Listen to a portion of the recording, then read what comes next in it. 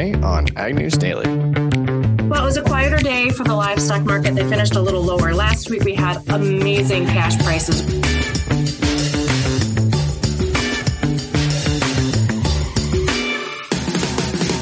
Well, listeners, welcome to April 3rd, 2023. Tanner and Delaney. We're going to bring the latest headlines today and then get us a market update for you on this Monday episode. How's Delaney doing? I'm good, Tanner. Did you have a nice warm weekend? Oh, we did. It still was really windy as far as things go. But yes, we had a great weekend. A lot of family in town. Enjoyed. Did your husband play any April Fool's jokes on you? No, I kind of forgot that it was April Fool's this weekend, to be honest. But I was looking at a post on Instagram and it got me. It had like some sort of little joke thing tied into it. And I kept clicking on it and it wasn't working. And then I realized it's April Fool's. Well, we announced on the Farm for Profit podcast Saturday morning that as of the end of April 31st would be our final episode. And that did not go over very well. I mean, it went over extremely well. A ton of impressions and views. We've deleted that post because it was, in fact, an April Fool's joke. But you got them good. Oh, yeah. It was. I don't know if we fully expected the number of text messages and emails we would get just due to the minor details. But it was fun in our household having young girls and their little April Fool's jokes. That's true. I didn't even think about that. It was always fun when you were little to try and trick your parents or your teachers or your friends. I feel like as you get older, it's less fun. You don't think about doing it as much. That's correct. Yes, exactly. But what's not a joke, though, is the blizzard warnings that we have for a lot of our friends, again, in the northern United States. You're looking at much of southwestern North Dakota, most of South Dakota, parts of Nebraska. Western and central South Dakota sees warnings that are going to start around 6 p.m. tonight and will continue for 2 days. As much as 20 inches of snow are expected in these areas. Storms are likely to bring higher amounts, possibly in isolated areas, but the wind, Delaney, is going to be the big issue, up to 50 mile per hour gusts. We head south and we still have our red flag warnings. They've been issued for parts of Kansas, Oklahoma, and Texas. Winds there will exceed 20 to 35 miles per hour with gusts up to 65. The relative humidity is extremely low, which makes high-end dangerous wildfires a potential. So hopefully we don't have to report on any of those tomorrow. Yeah, you know what? I realized as you were talking through weather that I did have a tumultuous weekend, Tanner, because on Friday we had all of those storms, the tornadoes that were sweeping through central Iowa, and I was on the road, not really paying attention or realizing that we were in a tornado effect or tornado watch. And I had to hang out for a while in the bathroom of a Quick Star for about 45 minutes. Oh, wow. Yeah. It was something, but I didn't realize there were nearly 1,400 storms reported over the weekend with severe damage, including 100 tornadoes, which happened to be right where I was there in central Iowa, as well as the Southern Plains saw a widespread dust storm. We saw fires in Oklahoma and blizzards in the Northern Plains. So it was a pretty big weather weekend for us. Yeah, it was. It just seems like weather's going to play a pretty large part in our headlines here as we come about, because we're continuing to see discussions already of prevented plant acres. Mm-hmm. The question is, are we actually going to get those 92 million acres of corn planted? That is projected. Of course, that came out of the prospective plantings report on Friday. Corn at 91.9 million, soybeans 87.51, wheat just shy of 50 million. And we're pointed right now to our friends in the Dakotas and Minnesota. Of course, some are saying that those acres don't amount to a lot as far as yield goes. But Delaney, those acres are still factored into that 92 million. They are. And a big reason we might see some prevent plants is because we saw such a wet March season. It's been one of the wettest for quite a few states in the Eastern Corn Belt, according to the U.S. Drought Monitor, which was published last Thursday. Illinois, Ohio, Indiana, and Wisconsin are totally free of drought as we roll into the month of April here. But now they're almost getting too much wet weather, Tanner, which might make planting a problem, like you're saying there. Yes, you're right. That's certainly something, again, like we said, we're going to hit a lot probably this summer, the way headlines and the season are starting to shape up. What's your first headline for the day, Delaney? Well, outside of weather, Tanner, we've got another company that is following Cargill's steps in exporting Russian grain. It's kind of a domino effect here, Tanner, as we suspected it might be. But Louis Dreyfus has announced they will officially stop exporting grain from Russia as of July 1st. That was released by the company in a statement here today on Monday. They said in their letter that Louis Dreyfus will cease grain exports from Russia starting July 1, 2023, as grain export challenges continue to increase in the country. And they're also assessing options for the transfer of new owners of their existing Russian business and grain assets. I believe Louis Dreyfus also has a stake in a couple of different ports in the Black Sea region. And so I'm guessing that's what they're referring to there as suggesting of finding new owners and assets for their Russian business, Tanner. But I think we're going to see quite a few other companies do this as well. Yeah, it's going to be interesting to see as this ongoing onslaught happens between Russia and Ukraine and how Russian relationships are continuing to deteriorate. Looks like McDonald's might have deteriorating relationships with hundreds of employees. The number of corporate employees McDonald's Corp plans to lay off this week are in the hundreds, says a source familiar with the company. The fast food company stated in January it would be looking at restructuring its corporate headquarters. McDonald's does employ more than 150,000 employees globally, with about 70 based outside of the United States, including company-owned restaurants. The layoffs do not include franchised workers, as those franchises are continued to maintained underneath that structure. As they look through this, there's even discussions, Delaney, that these workers will be given promotions just ahead of their layoff to get them into new roles. McDonald's employees will have new roles this week, receiving promotions prior to their layoff. This is meant to help restore and protect the dignity of their individuals. It has also helped to make sure that these employees don't leave with their head down. But the questions and why this ties to our listeners is, will this create an issue for ag products? Is McDonald's demand and other fast food restaurants' demand slowing to where the second-rate products coming out of our packing, all for poultry, pork, and beef, will we see a lack of demand for the potential supply that is coming through that chain? So we'll continue to monitor that and see if McDonald's is just the tip of the iceberg and if other fast food franchises will begin to do layoffs as well. Well, Tanner, I've got to update our listeners on a story that I don't think I fully realized when I was reporting on it last week, the brevity of the actual situation. So as I shared last week, Argentina has been dealing with quite a bit of inflation as well as some interesting exchange rates because they've got kind of their quote unquote normal market dollar price, and then they have the black market peso price. Well, I also indicated that perhaps they were going to look at launching, a peso or a currency that revolved around agriculture, but I thought that was just a hypothetical. However, it appears today that Argentina is actually going to launch a new, what they're calling soy dollar, which is going to have preferential exchange rate for farm exports, according to a spokesperson from their economy ministry on Monday. They said this is going to help boost agricultural shipments and increase the depleted foreign reserves in their central bank. This is a big announcement, Tanner, and is supposed to largely help their agricultural industry. As we know, that's one of the largest that Argentina has to offer. And it's supposed to potentially kind of stabilize their agricultural market as the currency continues to float up and down. So it's going to be interesting to see how this gets rolled out. We don't really know the plan yet. We do know that the International Monetary Fund on Saturday approved changes to Argentina's reserves. And so it sounds like the wheels are in motion. Wow. Yeah, I don't think I understood the brevity of that conversation as of last week either. And I kind of feel bad for not diving into that deeper myself. But it looks like the USDA is continuing to step forward. They have now announced there will be $1 billion in grants available to help farmers and rural small businesses install renewable energy systems. This is a task towards making the country more energy efficient. These improvements on their property would lead towards that. Of course, Ag Secretary Tom Vilsack made this announcement. The USDA will cover up to 50% of the costs with a project's grant maximum of $1 million. This will be facilitated through the Rural Energy for America program.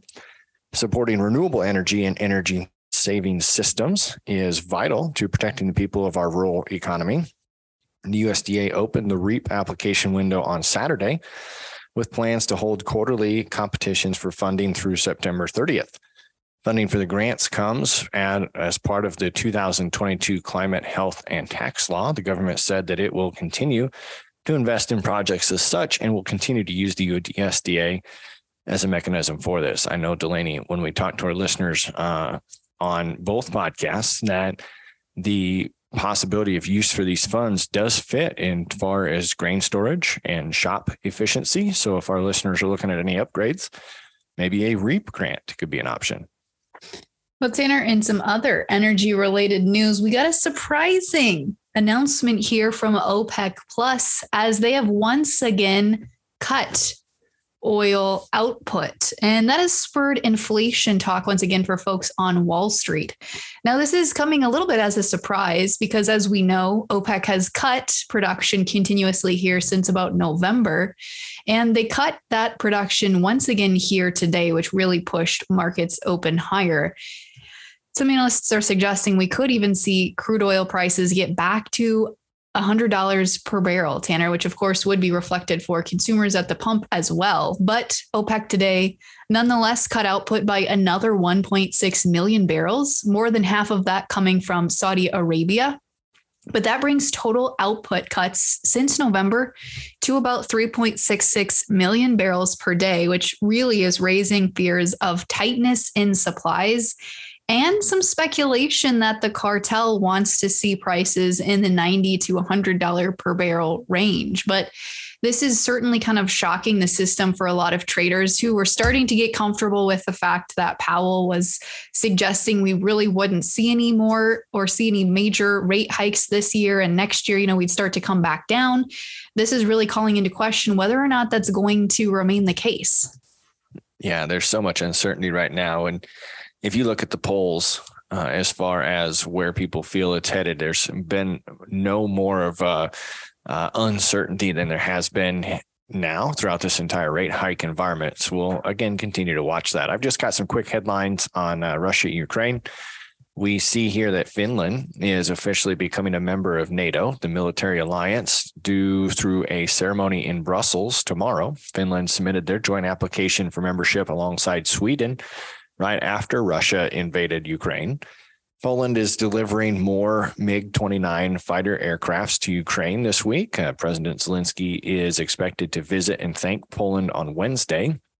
There is a Wall Street Journal reporter that is currently detained in Moscow that the U.S. is calling for immediate release, as the charges are for espionage, and they're appealing those, as it states. And then, of course, Ukraine is continuing to get almost relentless attacks from Russian assaults. It looks like the eastern side continues to face the most constraints. So we'll continue to keep an eye on that as well, Delaney. But that's the last I had for news today. Well, Tanner, I think I am out of news as well. So what do you say we hop into chat markets? Let's see what you got. Well, Tanner, after last week's roller coaster in the grain markets, after the prospective plantings report, we've started to see things come back down a little bit in the corn markets, but soybeans are still pushing ahead. May corn today closed down 2 3/4 cents at 6.57 3/4. New crop corn added a penny at 5.67 1/2. May soybeans today added 16.5 cents to close at 15.22. November new crop beans added 13 pennies today to close at 13.32 3/4. In the hard red, May winter wheat contract down 2.5 cents on the day at 8.75 1/4. And hopping over to take a look at livestock markets today, they finished red across the board. June live cattle down 90 cents today at $1.61.22 1/2. May feeders down $2.10 at $2.03.15. And May lean hogs lost a quarter today to close at 84.37 1/2. Tanner, let's kick it over to our Market Monday conversation with Naomi Blohm.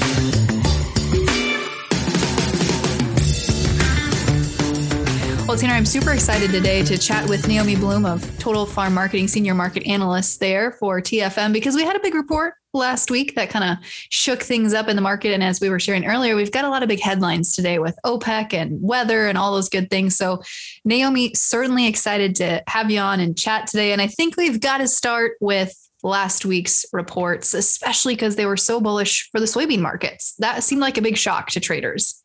Yes, it was friendly in all aspects. The quarterly stocks number came in a little bit lower than expectations. The acres number coming in on that lower side. So definitely supportive for both old crop and the new crop.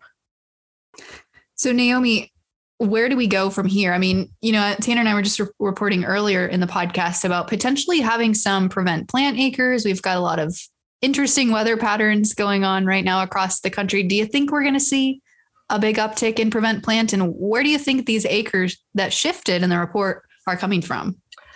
Well, looking at corn and beans, it's just pretty interesting to note that you're right. You hit the nail on the head as far as prevent plant acres. Heading into this report, the thought would be everything would have the opportunity to get planted. That was before all this extra snowfall had come into the Dakotas, along with that new storm system coming there this week. They're supposed to get another 1 to 2 feet of snow. And North Dakota, South Dakota, Minnesota, just inundated with that snow cover and just barely a warm up in sight. So for the corn market, I know that of the 3 million acres that were increased over last year, 1 million of it is supposed to come from the Dakotas and Minnesota. So the market is already starting to kind of question that a little bit. It just makes you think, well, early plant is not going to be possible, but will they be able to get it planted on time? So that's supporting both corn and beans overall. And the other thing too, with the corn market right now, we're starting to focus our attention again on South America and Brazil and that second crop corn. They always have that potential to let it be a huge crop or a record crop. But of course, you need Mother Nature to cooperate with that as well. Seasonally, I think traders are also quite aware that new crop corn and new crop beans have a pretty strong tendency to work higher from April 1st until the summer high. And just keep in mind, the summer high can usually be in late May to early June. So we're going to most likely have opportunities for higher prices. But when those high prices come, it's going to be when farmers are busiest in the fields. So you got to be on your toes to make sure that you're going to be able to capture those higher prices when they come. Yeah, that's a good piece of advice for our listeners, just to kind of always be on their toes. Some other headlines that I've kind of tracked going through the weekend is, are we seeing seasonably lower exports, or how are we seeing right now our volume match up to typical years? Well, for soybeans, and then I'll go into corn, our export sales are actually at 90% of USDA projections, which is normal. And our export inspections, so what's actually has left the country, as of last week, our soybean export inspections were at 82% of USDA projections, and they were ahead of the 5-year average. The 5-year average was 72%. So the beans are sold and they are moving on out. And then over to corn, for corn export sales, thanks to all that all that buying that China did over the past couple of weeks, we actually are at 76% of the current USDA projection. Normally, we're at 81%. So our corn export sales have really, really caught up. Now, keep in mind, we are going to be exporting less than year-ago levels, but hey, at least we're caught up to where we ought to be. And in terms of our inspections, was actually left the country. As of last week, we were at 38% of USDA projections, and the 5-year average is around 46%. So it's encouraging news, and I think just a good sign that demand has picked up and is not a negative component anymore or a fear component. We are back on track. Naomi, one thing that doesn't seem on track has been Russian exports, as we're continuing to see more and more companies, it seems like, come to the table and say, hey, we're going to limit exports on Russian grain starting July 1. Is the market factoring that in every time we hear a fresh announcement of a company saying they're going to be following suit? I think we are. I think that's the reason why nearby May Chicago wheat is having a hard time getting above $7 and staying above $7. I think that's a huge factor. The funds still have their thumb on the sell button, and we need them to have a reason to exit those short positions and start buying it back again. The Kansas wheat and Minneapolis wheat both got up to $9 earlier today, but really are going to have a hard time staying above $9 without some additional fresh news. So the market knows for the Kansas wheat, it's been hot, dry, parched soils. For the spring wheat, the market is aware that we got to melt all that snow in the Dakotas. So we're at a really good resistance level for all the wheat markets. It has the reasons why it could run higher, but those reasons actually have to come to fruition. Until then, we might just be in a little bit of a short-term sideways trading pattern for a week or two until we can get some more fresh news. So we obviously saw a lot of different pre-report articles. Of course, FBN puts out their prediction out of their members as far as what planting intentions are going to be this year. In your experience in the markets, how late can we go here into April and still get acres switched? Or is that more of a weather decision because it becomes too late to plant corn? Yeah, I think it is a weather decision. You know, my memory just goes back to 2019, where it was so wet, and people were going to do prevent plant, and all of a sudden the price of corn shot up high enough at the time that people mudded it in. Even if it took until the middle of June, we got that crop planted. So there is definitely the potential for crop and acreage shifting. But ultimately, yeah, Mother Nature is the factor right now. And of course, if new crop prices can continue to work higher, that would be a factor as well. But right now, I think Mother Nature is in the driver's seat. Naomi, as we switch away from some grain-related news, big announcement today was that OPEC once again cut production. And some folks are suggesting we might see crude oil push back up towards $100 per barrel. Do you think that's plausible at this point? I think there's a lot of things going on with that crude oil market. So the OPEC announcement was a shocker. It allowed the market to have a breakaway gap higher last night. So the question is going to be, is that truly a breakaway gap higher and the market's just going to continue to surge higher, or are we going to see some back and fill action? Ultimately, though, if crude oil can stay above $80 from a technical perspective, it does open the door for $100 a barrel prices by summer. And you got to remember, too, all these countries, they know the seasonals of the market. They follow what's trading and things like that. And there's a really strong seasonal, just like corn and beans, that crude oil will rally April 1st until the end of May. So I can't help but think that some of that OPEC announcement was timed perfectly with a seasonal rally anyway. So I'm mindful of that. But yeah, I think that if they stick with the production cuts, and if we continue to see overall energy demand stay strong, because China is supposed to be having an increase in imports. Of course, they're running on all cylinders again, so their demand for energy is strong. I do think that we can see a seasonal rally higher. And again, the seasonal peak is pretty darn similar with corn and beans, or it'll be late May, early June when the futures prices finally peak out. But then, of course, we don't feel any relief at the pump until after 4th of July when it comes to energy. But yeah, I think that technically speaking, it can run higher, but that would only be good for corn prices too. So now that you talk 4th of July, you got me thinking about barbecues. How did livestock shape up today? Well, it was a quieter day for the livestock market. They finished a little lower. Last week, we had amazing cash prices. We had really strong cutout value prices last week, and that's helped to fuel the rally that the market had. But when traders came into today, a couple of things they were looking at. Seasonally, we were at a time frame where we oftentimes see a little bit of a pullback for fat cattle and feeder cattle prices. Also, the market was overbought, technically speaking, and we were back to retesting recent highs. So without any big news to drive it higher this morning, I think just a little bit of a pullback or a price correction is likely. Ultimately, fundamentals for cattle continue to be friendly overall. So we've been in a nice upward channel for over a year on daily charts. I think we can continue to see that, but it wouldn't surprise me if we see a little bit of a pullback here in the short term. Just some really strong range trading and technical trading. And just need to see more confirmation of strong export demand and strong domestic demand. So a lot of moving parts there. Ultimately, big picture of the cattle market still is friendly. Naomi, what's the story when we turn our attention to dairy? It's not something we've talked about in a while. Yeah, so the dairy market right now has had a pretty equal balance of bullish and bearish news. So we know that milk production is strong. The February milk production report, which was the most recent report released, production again up 0.8%. And I think that's about 6 or 7 months in a row that milk production overall continues to trend higher.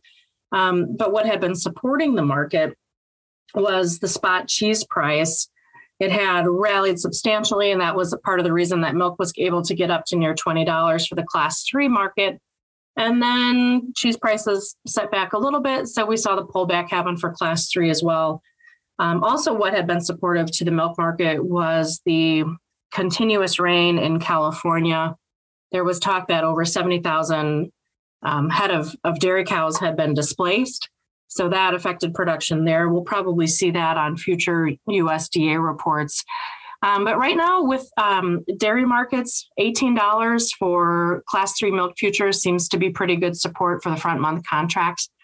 Don't have a reason right now to get above $20, but we should hold steady here for a little bit. And our dairy exports just continue to be truly fantastic. And that's a bright star for that market for sure. Well, Naomi, we covered quite a bit today. Another great Market Monday episode. If there's a headline we missed, don't be afraid to share it. Otherwise, how can our listeners get in touch with you if they've got questions? Yeah, feel free to give me a call at 800-334-9779, or you can send me an email, naomi@totalfarmmarketing.com.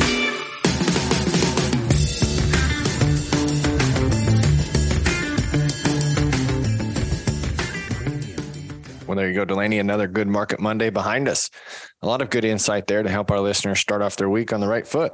Absolutely, Tanner. We're going to have other great conversations coming down the pipeline, though, this week that are going to be pertinent, I think, to our listeners as they head into planting season. So, folks, do stay tuned for some other great conversations this week, or follow along with us on social media at Ag News Daily. Tanner, with that, should we let the people go? Let's let the people go.